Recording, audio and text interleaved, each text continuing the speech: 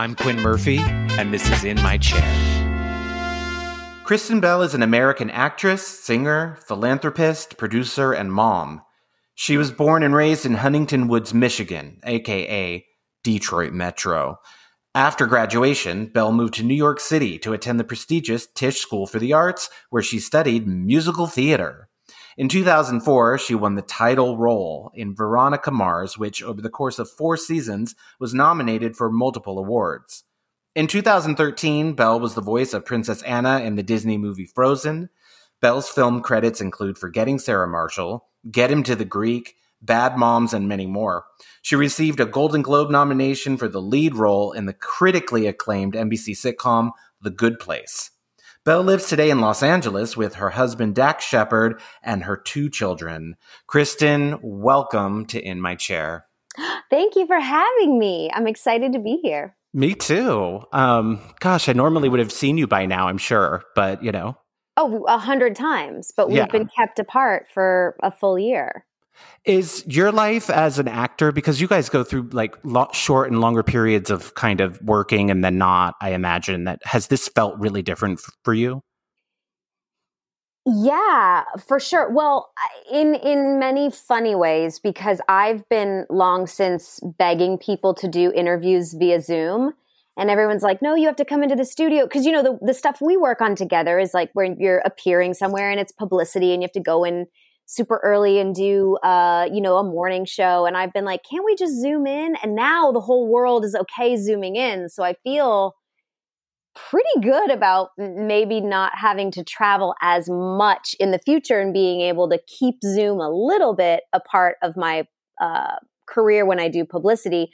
But definitely the inability to work and seeing the suffering of the people around me, not in everywhere in the world, but also in my industry, has really been hard because we have vulnerable members in our family, so I can't be risky at all, nor would I be, because I would only follow the science. But it's not lost on me that if I agree to take a job and that green lights some indie movie, 100 people can come back to work.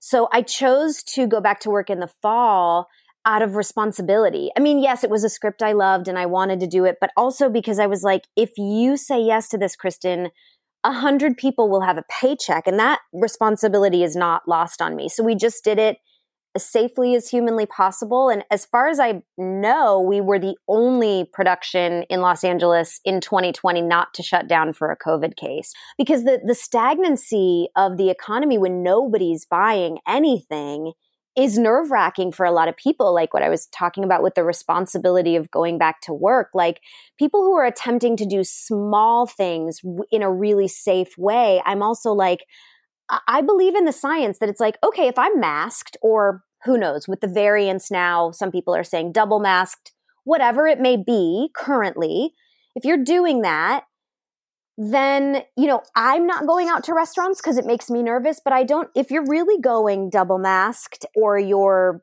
going to a store to pick things up, I don't necessarily, or you're going on a road trip and giving random pockets of the Midwest some business.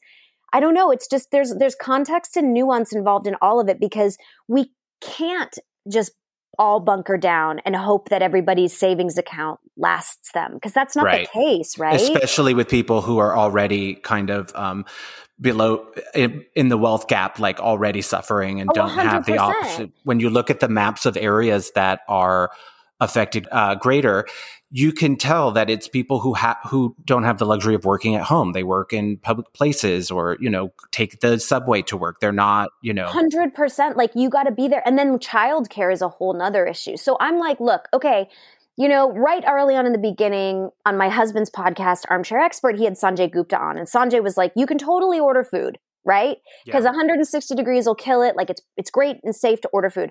So we just made a sort of agreement in our family that like every time we're ordering food, the Postmate's getting $100 tip. Or the Grubhub's getting $100 tip. Like no matter what, you know what I mean? We're ordering, smoothies or French fries and burgers or whatever it is. It's like that person is an essential worker and is literally risking far more than we are. We have the bank account to do it. This is where we spend our privilege, And like also early on, I talked with my girls a lot about essential workers and what they do and how they're all different types, and our Amazon delivery guy and our FedEx guy and all these people are essential workers. And we had this like palette that was, I don't know what came on it, a planter or something. We stapled a sheet to it, and then we painted "Thank you, essential workers" on it and put it out on the front lawn. And like, I'm not saying that made a difference for anyone who was driving by, but it made a difference in my parenting to know that my girls were putting effort into recognizing someone else's efforts. And then, one of the things I was going to talk to you about, but this kind of brings it up, is how do you teach empathy? How do you exercise or expand your empathy if you weren't shown that? I mean, that's difficult because if you weren't shown it, it's going to be a whole hell of a lot harder because you're going to be starting at a deficit, right? But like the only thing I'll say with my kids where they're a blank slate, I start with some basic math.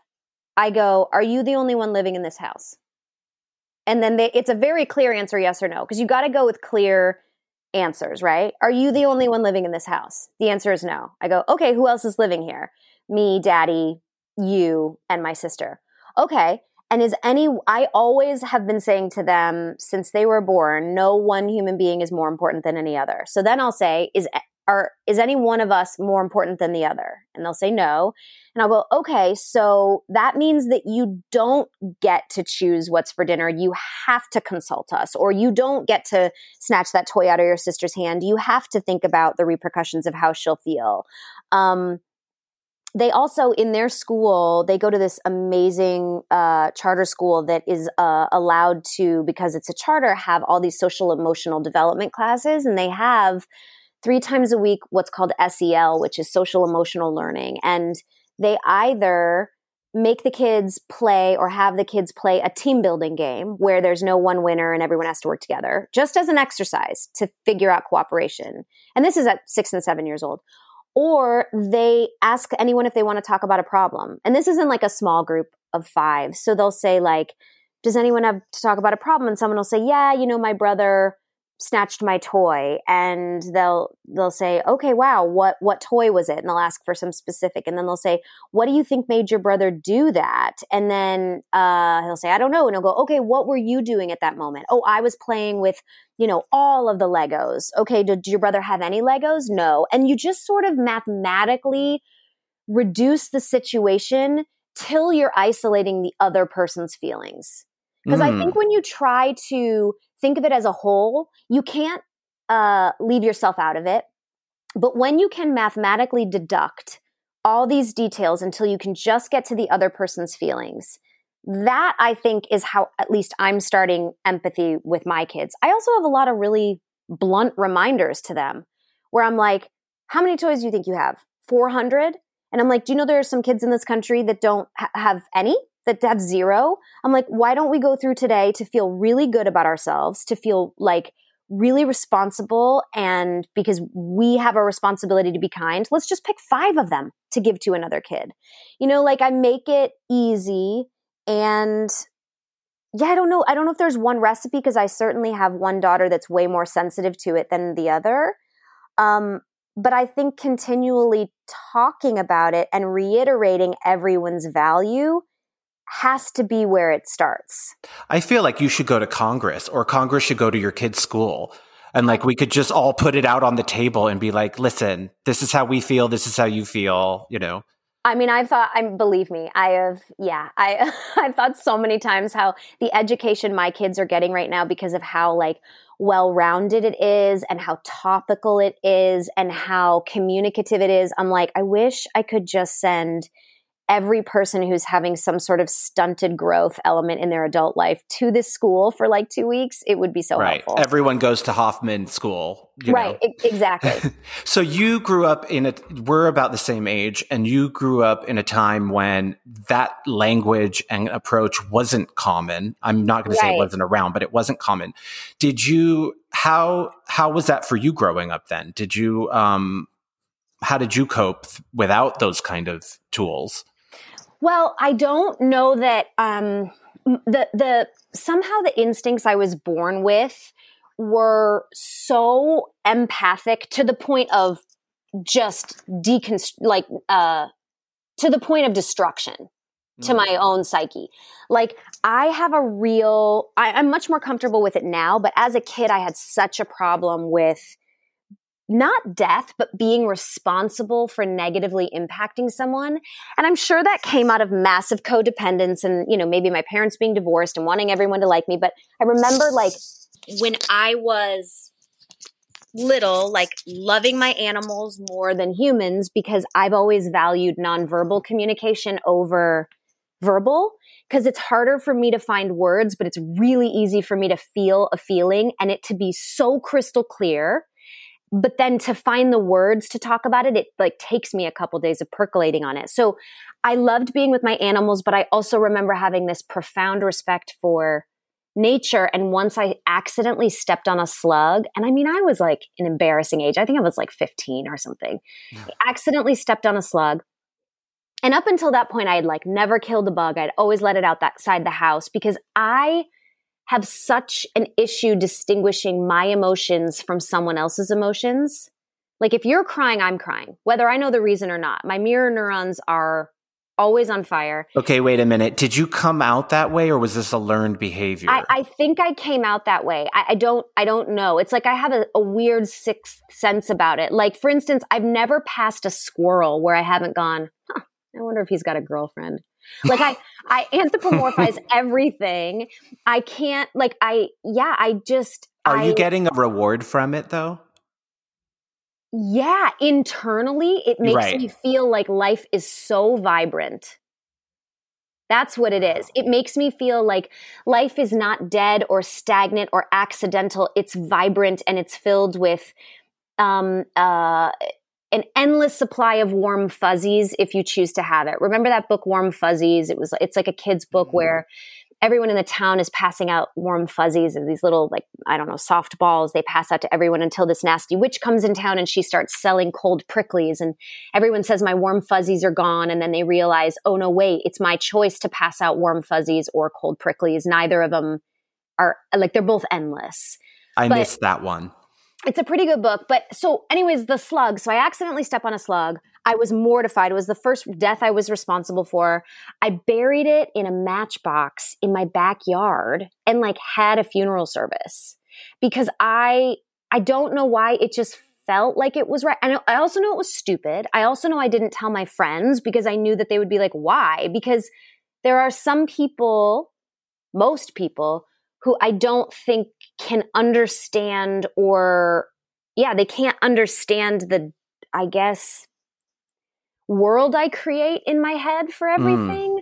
I was going to say the depth of my feelings, but then I realized that would sound like I was factual and they were not. And I really try to live without judgment if I can. But whatever world is in my head, it's harder to understand. Like it even goes into my relationship with my husband where I have a big aura, I think, so I can pick up on other people's energy immediately. But I also have a ripple effect in a room that if I'm in a great mood, it has the ability to like sparkle and infuse people. And if I'm sad, the minute I walk into a room, my family's like, oh no, what? And I always want to go, no, nothing, just let me be sad. Leave me alone. And they're like, we can't, you're making us feel it. Your actions or your face or something, I don't know. Do you allow yourself that privilege to walk in a room and not have to be responsible for other people's happiness? Yes, I definitely do. And as I've gotten older, I've been able to say, I'm just in a bad mood. I'm sad and I'm sorry. I'll take it out of here if it's too strong, if like the vibe is too strong. Because again, I'm silent when it's happening. So that's how I say it's like a sixth sense because I don't really understand it either. Because in my head, I'm going, y'all, mind your business. Just fucking leave me alone. Like, you don't need to be concerned. I'm just telling you I'm in a grumpy mood. Like, go eat your cereal. Do your computer work. Don't concern yourself with me.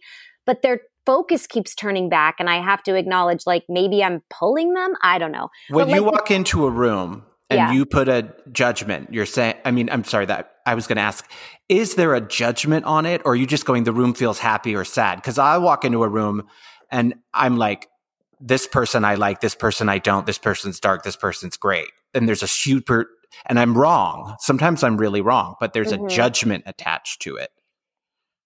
Not usually. I'm sure there is because I'm no saint, okay? But not usually. It's more a temperature check on people.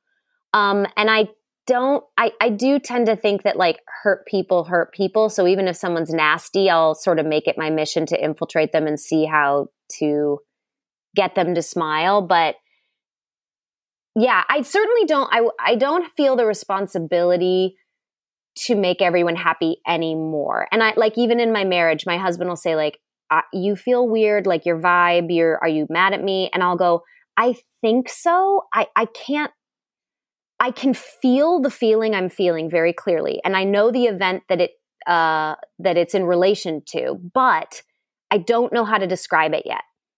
Like the feel, it's a very strange. You're not waiting for disconnect. permission to feel your feelings in that moment. Yeah, but it's also like I actually can't find the words to describe what I'm feeling. It's almost like, I don't know, it's hard for me to talk about this because I've never explained this to anyone but my husband before. But like, it's almost like I have two languages. One is English, where I can speak to you, and another is just feels. And the feels are always really, really clear, but I can't always put them into words right away. I really have to like just percolate on them and think about them. And sometimes I'll be like, oh, it's nothing. And other times I'll be like, I know exactly what it was. It was when you said this, I felt this. But yeah, it's really strange. I don't know. I think a lot of people have that and don't acknowledge it, right? So they're just moody, when really like a lot of times, like even in my relationship, like if one of us is feeling, I'm also kind of really sensitive, and I definitely could give Jean-Pierre like a lot of reasons to be, upset or mad or whatever, but I'll do that thing where I'm like, what's wrong? And he's like, half the time I'm just tired. I didn't sleep well. But a lot of, if there is something underneath there and then you kind of explore it and talk about it, once you kind of bring it to light, it won't stay where it was in the beginning, Yeah. But I like need 3 or 4 days to even understand what words go with the feeling. So so if you're this, I want to say, and this is me thinking about you from knowing you, I think you're this kind of altruistic, magnanimous person. Do you attract what is the opposite of that? How does that fit into your life? Are people who are takers, are you like drawn to them, or is it someone you stay clear of, or? I guess I'll definitely no. It depends. I can usually, like you, feel someone's kind of vibe and intention. Like the people aren't nearly as clandestine as they think they are. Like I have a couple friends who are like still single. They're in their 30s or 40s, and they're, they don't cook a ton, and they're super fun. And so like those people, I wouldn't qualify them as a taker just because they come over for dinner 4 nights a week because I make food. Like, to me, that's, I can see how someone would look at that as a taker, but to me, my love language is nurturing. So I'm making food already. So I'm like, oh my God, absolutely come over. Like, if you've got a need. Would you go to someone's house 4 times a week to eat their food? Well, no, but that's because I like to cook and I like to nurture. Right, but what if that person liked to cook and nurture? Oh, then yes, I would. Okay. Then for sure. So I will definitely like ping pong love languages off people, but I don't necessarily feel that I'm friends with any takers that I feel aren't giving in another area that maybe isn't being acknowledged first, or, like if I have friends that, let's say, come over for free food a lot, which I do, they give to me in other ways that are just as important. Even though the physical way that if you were to come over, you could say, Kristen, this person comes over, or these people come over all the time, and don't you feel like they're just mooching off you? I would be able to say, actually, there's a lot hidden in this relationship that I'm gaining from as well. Yeah. So, but you've said a couple times already that I used to be that way. So something. Or I'm getting better. So what wasn't serving you? What was it about that wasn't serving you that you had to change that type of behavior? I guess it's not so much the nurturing when I want to nurture. It's the overcommitting to everyone else's needs before my own. That's one thing I learned in my mid-30s. Like, for instance, and this is very strange, but I'm at my absolute safest, most warmest place in my soul when my pod or my whole family is over, boisterous in the kitchen, feeding, playing, and then I can silently slip away into the bedroom and just read a book. Like, I love people, but I don't always like person. So it's like I desperately want my tribe to be together. So oftentimes prior to my 30s, I would suffer through, not suffer through, but I would continue at the party even when I was drained. And I say party as in like 5, 6 people. Maybe we're playing cards. Maybe they were watching a movie with the kids. Times when I want to nurture my introvert. And I know that it will appear strange if I invite everyone over and then for 30 minutes, 2 hours into the night, sneak into my bedroom just to like read a book. That looks weird. That looks super weird. It looks like it's what a serial killer would do or something. But like, it's what nurtures me. I just need to know that my whole tribe is being taken care of. And then I also need to go inside my head a little bit. And I love when those two things can happen one after the other or simultaneously. But it's not always, it is weird. So only in my 30s have I said like, hey, honey, I'd love to have, so-and-so over for dinner.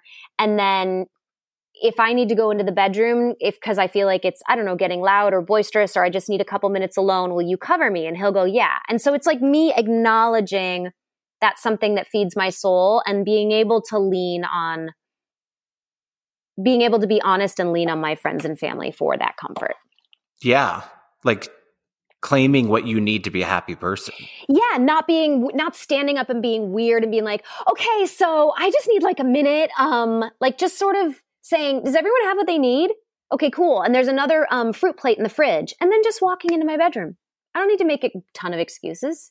It's an Irish exit without, yes, the blackout. And I'm back. It's not like this is such a weird issue to talk about because it's like so specific, but it's not like I'm gone the whole night. I need breaks. Yeah. I hear that. It's kind of the best of both worlds if you think about it. Like you've got everyone there, you can go away and then you can come back. That it feels very indulgent to me. It's my favorite place. I wanted to ask you, you've said a couple times, and I know this from, speaking with you, you talked a lot about science, if the science says or whatever. And I know that you're really into critical thinking. Yeah. Was that something, how did you learn about that? And also, how did that kind of readjust the way you think about things? Well, I didn't think about it at all before I met my husband. I grew up in a community that was just lovely and wonderful, but it was very religious and everything was black and white. There was good and bad. And there was, people that did drugs were bad. People that didn't do drugs were good. Like there was never nuance or context, which is why I think those two things are so important. And how you apply those things is sort of critical thinking. And you used to think like that. Very much. I didn't know any other way. So when I met my husband, it was really difficult for me to understand that he had been an addict because I was like, well, wait, but I love you and you're good. But bad people do drugs. Like that was literally the elementary school thought I was having. And it was crazy, but he basically was like, yeah, but there's a lot more to it. And just showed me, sort of opened the curtains on this gigantic gray world that we live in where everyone's kind of trying and everyone was dealt a different hand in the deck. And once I started looking at it that way, just critical thinking is something I don't know that I nurtured in my own instinctual thought for a long time. But after I met my husband, he's like a very purposeful, critical thinker to the point of almost being like a pessimist. Like he'll continue to bring up the antithesis of the point in a way where I'm like, no, we've gotten to the end of the discussion. Stop bringing up alternate points of view just to crumble it. We've decided. He is the devil's advocate. He is the devil's best advocate. Yeah. But I think it's helpful and it's gotten me to be a lot more truthful. It's gotten me to not play all these weird games with my kids where I want to nurture instincts and gut reactions and critical thinking. And I've, my daughter really young asked me if Santa Claus was real. And I had a choice. I was like, okay, I want the magic of this holiday so bad. And I know she does too. But I also kind of in my soul felt like we're in a time where Me Too is happening. And if my daughter ever smells something fishy, I want her to ask a question and I want her to get the truth. So I popped the bubble to use that as an example. And I said, you're right. One day a year, we don't let some weird guy in a jumpsuit break into the house. You're absolutely right. It sounds crazy because it is crazy. Like mommy and daddy put the presents out. Now that doesn't mean we can't still celebrate it and talk about Santa. And by the way, we've lost none of the magic. We still talk about Santa like he's real. They absolutely know we get them the presents. None of it matters. It's still super fun. But I said to her, I'm really glad that you asked me because I'll never lie to you. I'll always be very honest with you. And when you have that feeling in your tummy, like something doesn't sit right with this, what people are telling me, I always want you to ask more questions. I was looking at your book about the world needs more purple people. Is that the title? And I thought, oh, this is a book about critical thinking. It was like ask more questions, like be thought. Oh yeah. Yeah. Sort of. I mean, basically with that book, children's books come out 2 years in advance, or we write them 2 years in advance. It takes a long time for them to come out. So end of 2016, we were just seeing this incredible divisiveness among human beings in America. There was just so much fighting. And it seemed like even at our dinner table, which, we all tend to have the same political beliefs, there was just still so much argumentativeness. Like we had been, like our habits were to be argumentative now. Yeah. And I worried my, partner Ben and I, we worried that just like we both had young kids that when we turn the television on and they see two colors, they see red or blue. They don't see red and blue. They see red or blue.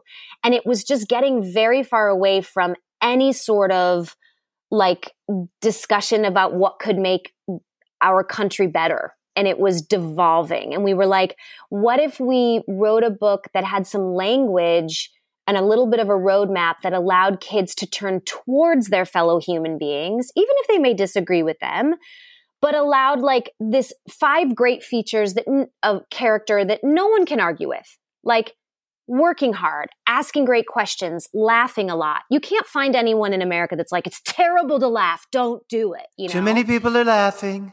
I mean, yeah, like you can't find it. And then, using your voice, whether it's for yourself or for someone else, an injustice you see. And then the final step, which is being uniquely you, because we say in the book, because you're the only you we've got.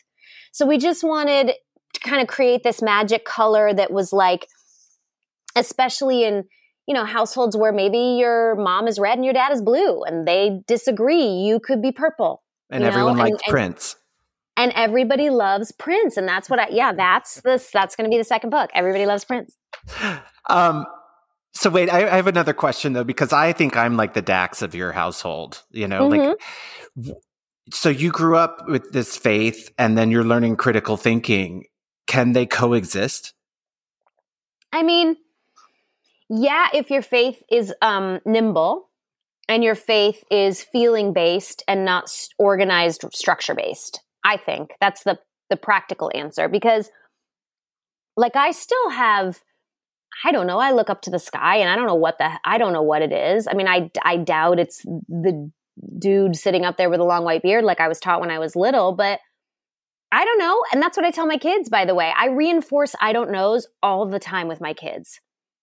Like, I'm like, I don't know what happens when you die. I think I know, because I know that when we buried Grandpa, he went into the ground and he's not existing here anymore. And that's all I know. So I don't know the answers to these things. And I think that reinforces my kids, I hope, not being know-it-alls. I think we have a major shortage of kids who are comfortable saying, I don't know. And that is the beginning of the loss of critical thinking, because critical thinking begins with an I don't know. But right? Isn't it a heavy burden to be a critical thinker? Like, I don't know what it's going to happen to me after I die. Yeah, it is. But that's where that's where peacefulness comes in. I'm not even calling it, I wouldn't even call it faith, just peacefulness. Like, I don't need to know. I don't have to be greedy with all the pieces of information. My place is here. My place is to wake up in the morning in my incredibly comfortable household, love my kids, like do as much good work as I can. And everybody comes to an end. I think that's a little bit of that's greed to me to think that we shouldn't come to an end. No, everybody does. And that's okay. You know?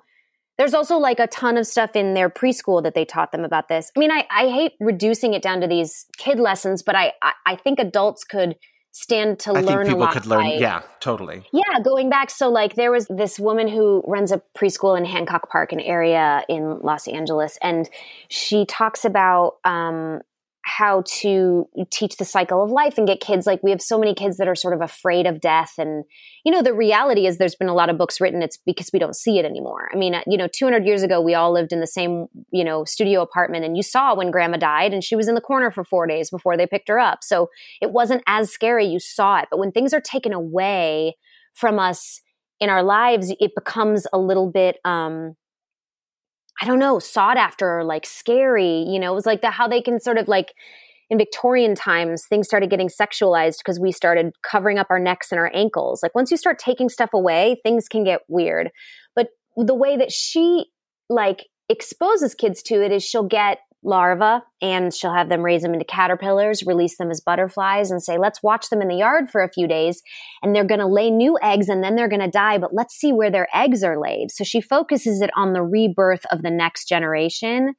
And she says, because those butterflies will die and then they'll lay new caterpillars and then we get to watch them grow up. And that's the cycle of life. And it's just it's a great reductive way to also look at human beings. And yeah.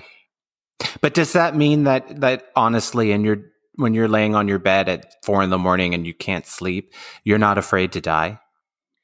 I mean, of course I am, but I'm afraid. I wouldn't say afraid. I'd say like, I think it's a real big bummer because I love my life and I love living and I don't know what's going to happen when I become dirt.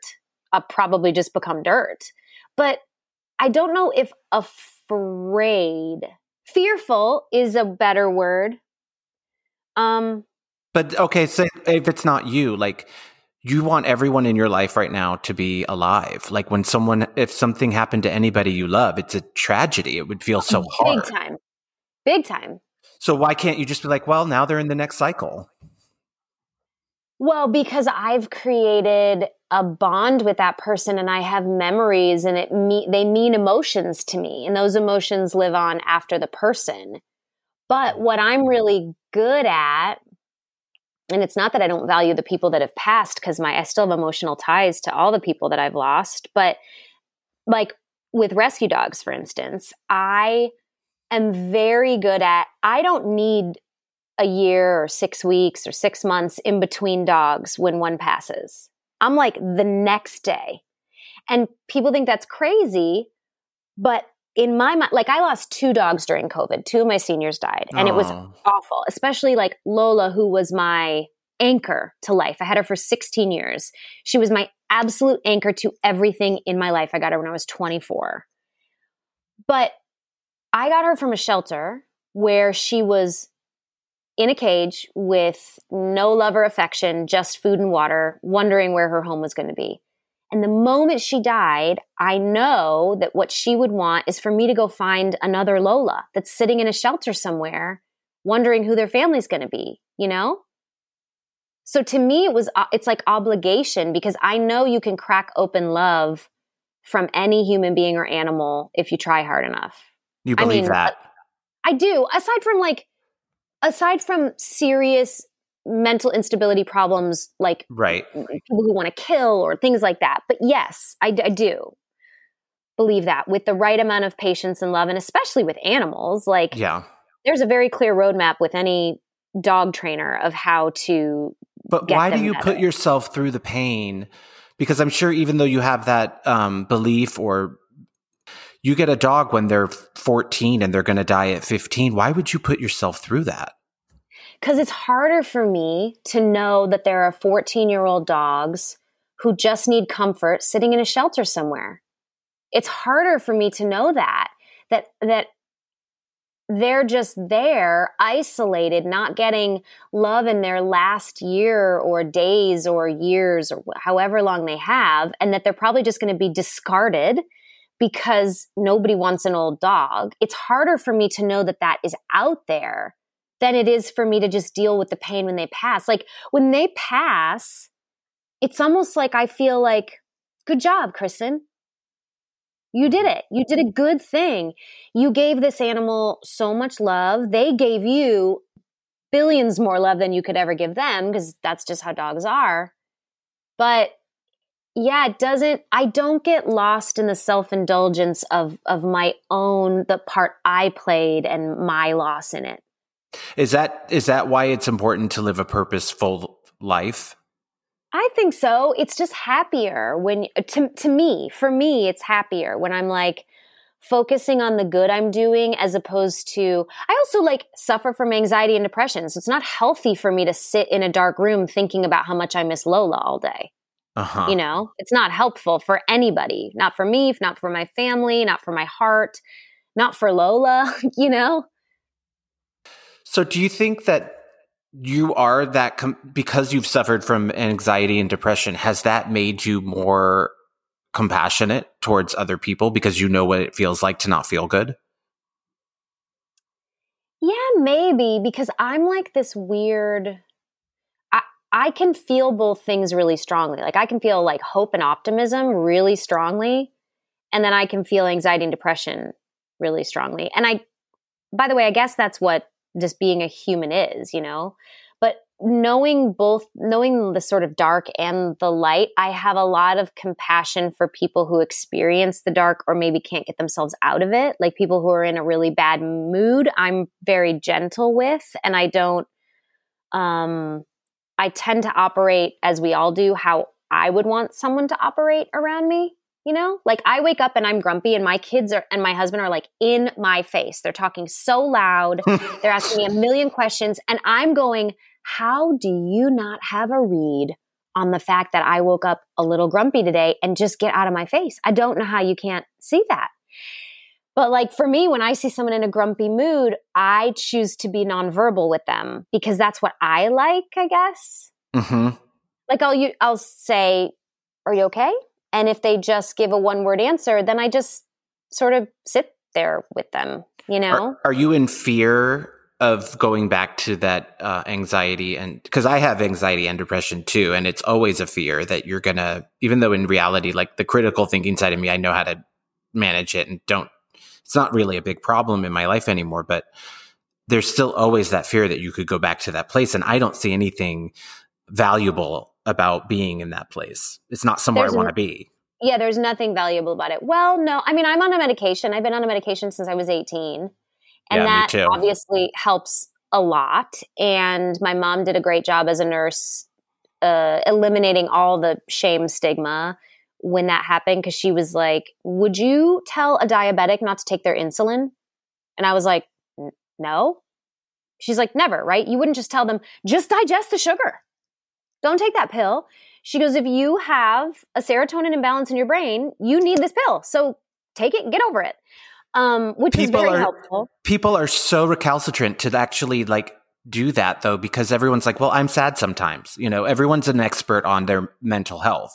But by the way, I think they should be though. I think they should be, because not everybody needs a pill. You and I might, but there right. is such a spectrum of mental health. And I do love diagnosing people though, that I'm like, they need a pill. They need a pill. Oh yeah, well, I think I've told everyone in my family that they need a pill. But like, so, you know, that's what's so interesting about anxiety and depression, right? Is that it can come for 3 months in your life around a hard time and never appear again. And that was just the time you experienced it. And that person does not need to be on an antidepressant. Right. Or an anti-anxiety. There are some people who just have a penchant for it, and they just need to work out every day. You know, I need to do both. I need to work out every day. I need to get my heart rate up every day and take my antidepressant. Well, how could you be an actor and have anxiety issues? Because what you do for your job would give most people who don't need anxiety medication anxiety.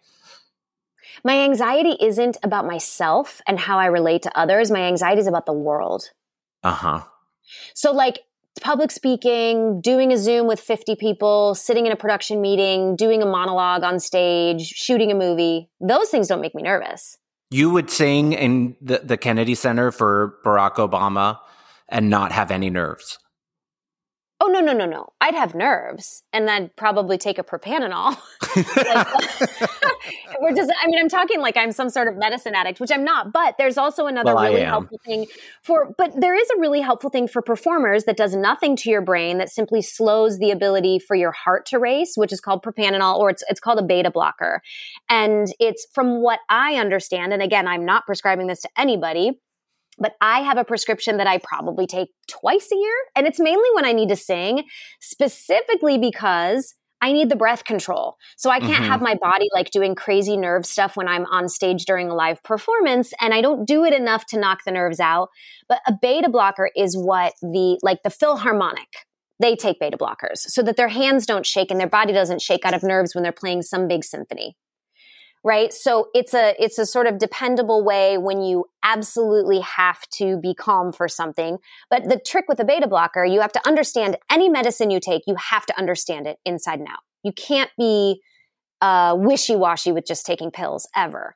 So the thing about a beta blocker is that what I understand is that you can't just take it on a daily basis. You have to take it when your heart rate will be raised, because otherwise you're at risk of like fainting.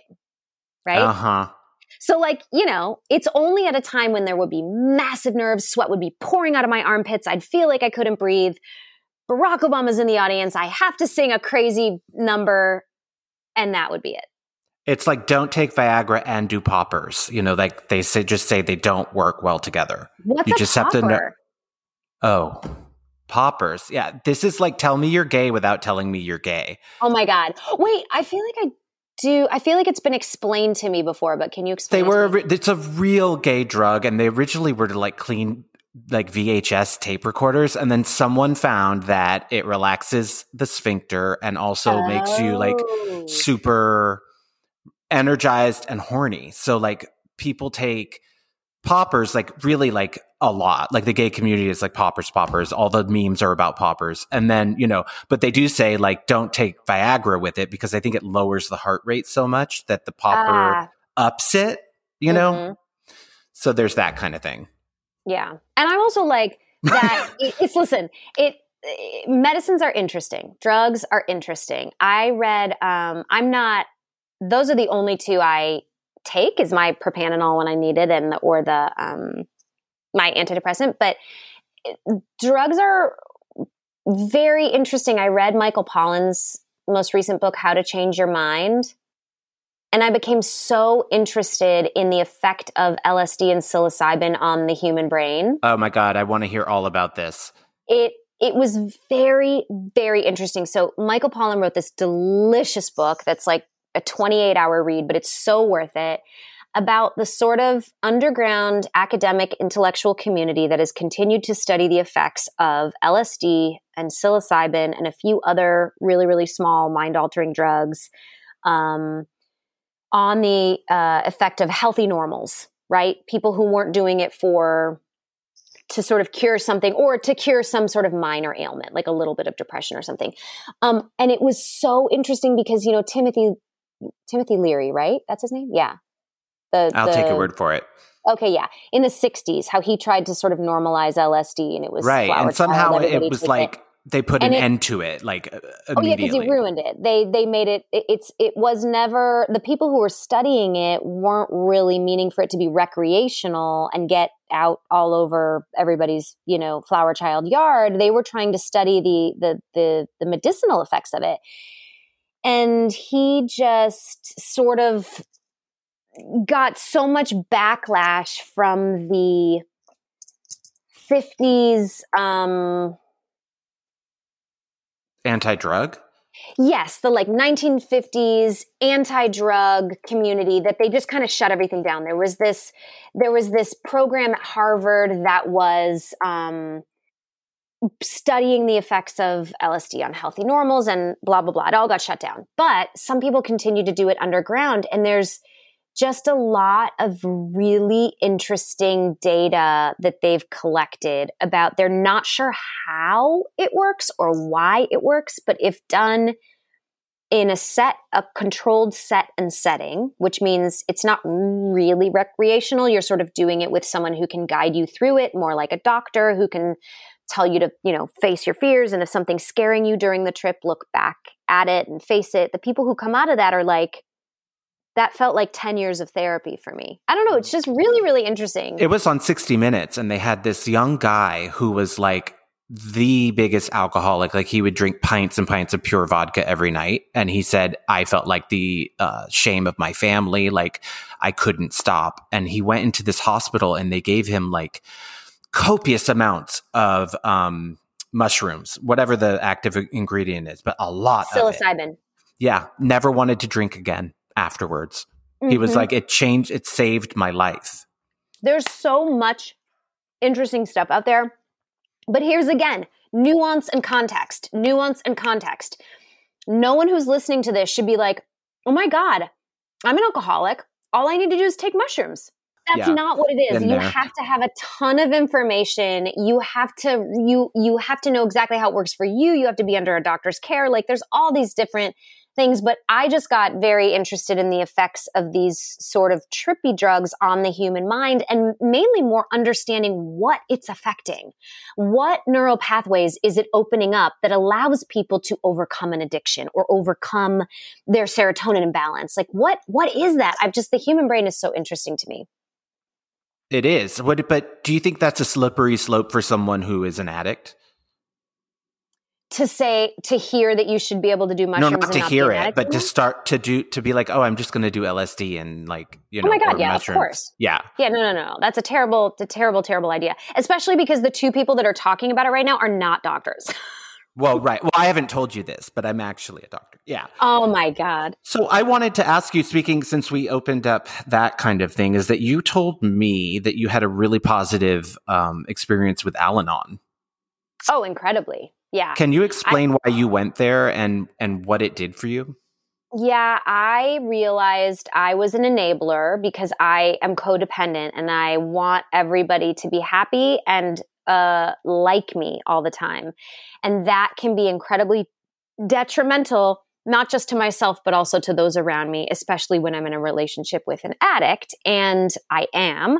He is my qualifier. So going to What does that mean, a qualifier? A qualifier means the person in your life that is the addict. Because you need that to go to Al-Anon?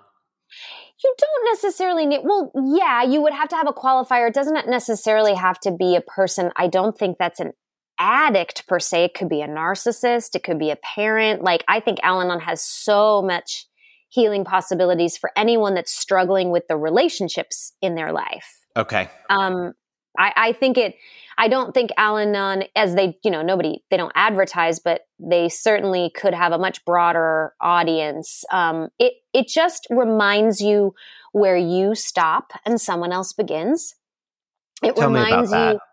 Well, that you can't fix everything for other people. That, like the basic rule they would tell you is like, if you say the next time you do drugs, you're out of the house, you got to fulfill that. You can't say, okay, fine, we'll just try to get sober again and stay here. Like, you have to do something that's actually painful to you and that you already know is painful to the addict. You have to say, you're going to have to find somewhere else to live while you're getting sober.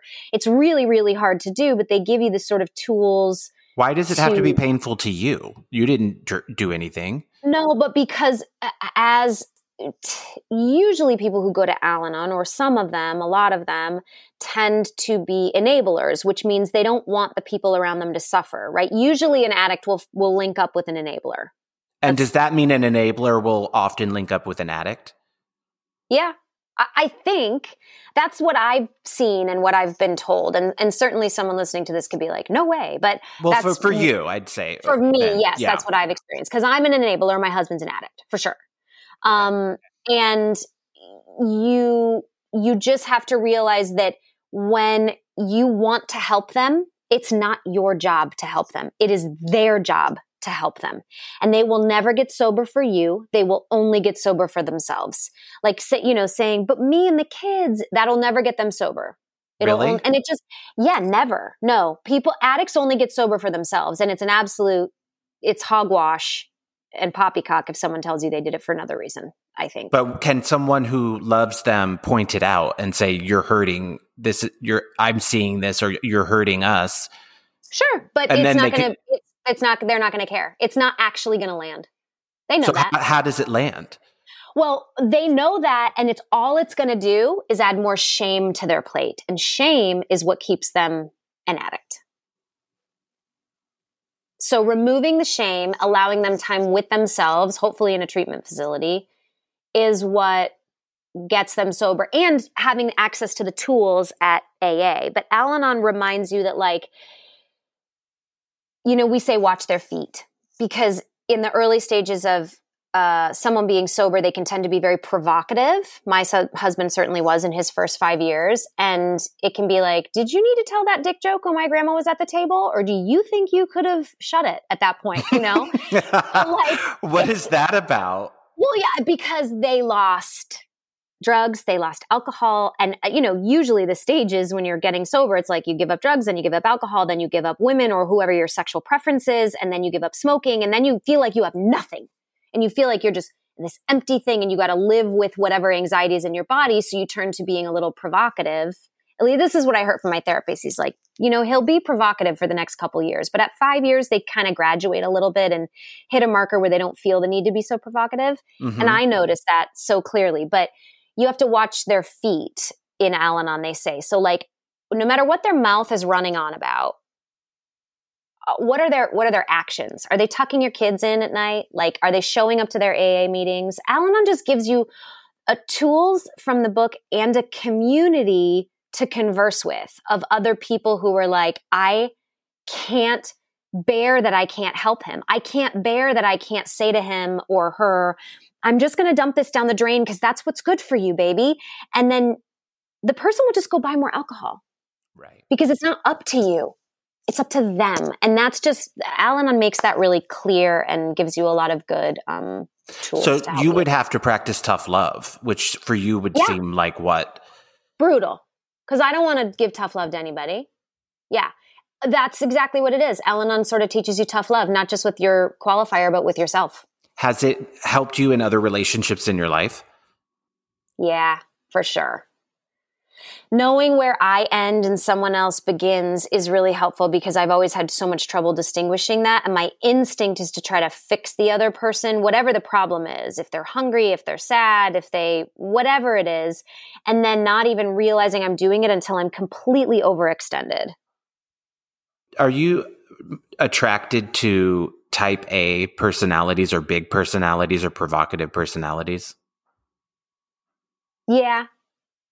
Not so much type A, but definitely big and provocative. The people I know who I'm thinking of, who fit that bill, tend to have friends who are like really out there, and it's probably me I'm describing, but really out there and take control, and kind of, you're along for the ride, but the person is driving the car. Yeah. You know what's so weird is that I felt like I'm kind of an alpha, but I'm like I can also be beta. But my previous relationships, I was so alpha, and I thought that was me. And I was not only driving the car, my ex-boyfriends were in the trunk.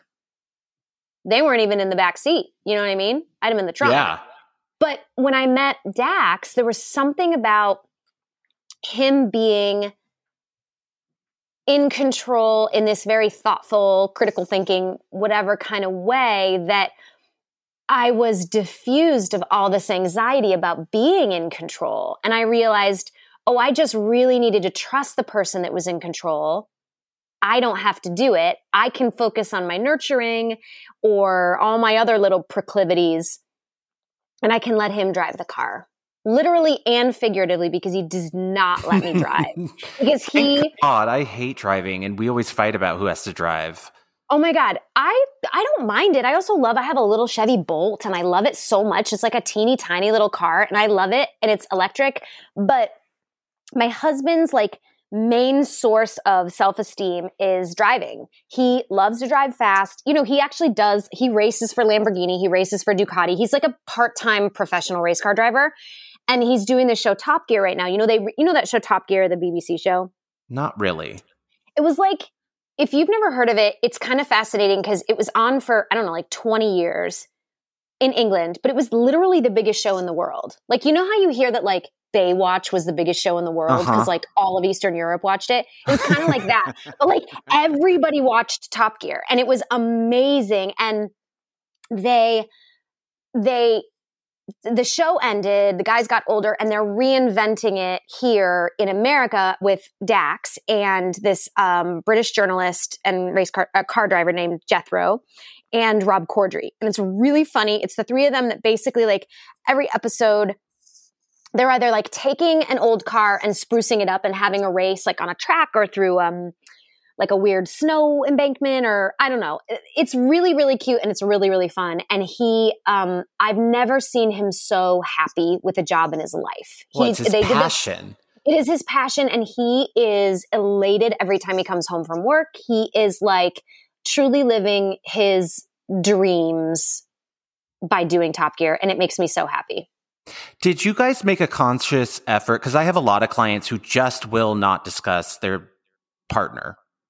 Yeah. And you guys have been very open and honest about your relationship, and it seems like a lot of things. Did you make a decision that you guys were going to be open, address each other publicly? Yeah. In the beginning, we were really hesitant about it because nobody wants to be under the microscope. And like that really has, like those stupid tabloids cause people to break up, even when they shouldn't, you know? And I get it.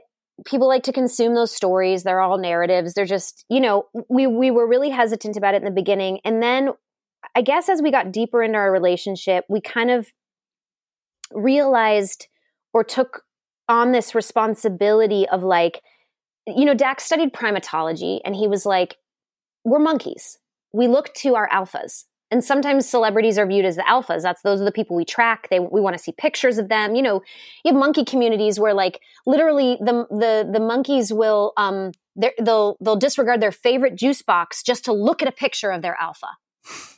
You know what I mean? I mean, it's truly like real studies. They'll go like, no, do you want the juice box? You want to look at a picture of the alpha in your group and they'll stare at the picture. And by the way, the only thing they'll choose over the picture of the alpha is a picture of the monkey's female genitalia, FYI.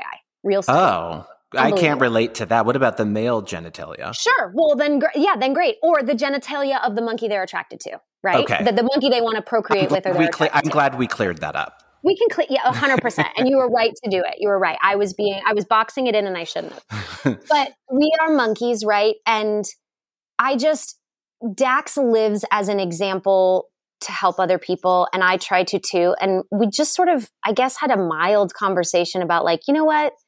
We love therapy. We should be saying that. We should remove this stigma. We should talk about how hard marriage is and how your perfect match isn't maybe necessarily out there. It takes a lot of work to be with someone, to love them through their faults and your own, and why it's worth it. And so we were like, let's just be really honest about what we dislike about each other. And maybe that will come across charming because we're still in love. And I don't know. It's also disarming because you're so honest and open about anything that no one can have that power over you because you're open and honest about it. Yeah, that's a little bit true. We just didn't ever want to, especially because like with this whole like relationship goals hashtag thing that people put on other people, which is fine. Like I think it's so cute, but I also am like, I don't want that to make someone start to wait for their perfect match. Like maybe Dax is my perfect match, but I've also put a whole hell of a lot of effort into getting along with him and he has to me. And that's what's required. That's the critical thinking behind marriage and getting along with someone. Yeah. You know, you're not going to meet someone and they're just going to do everything right because you found them. That's not humanity. Then you'd bully them.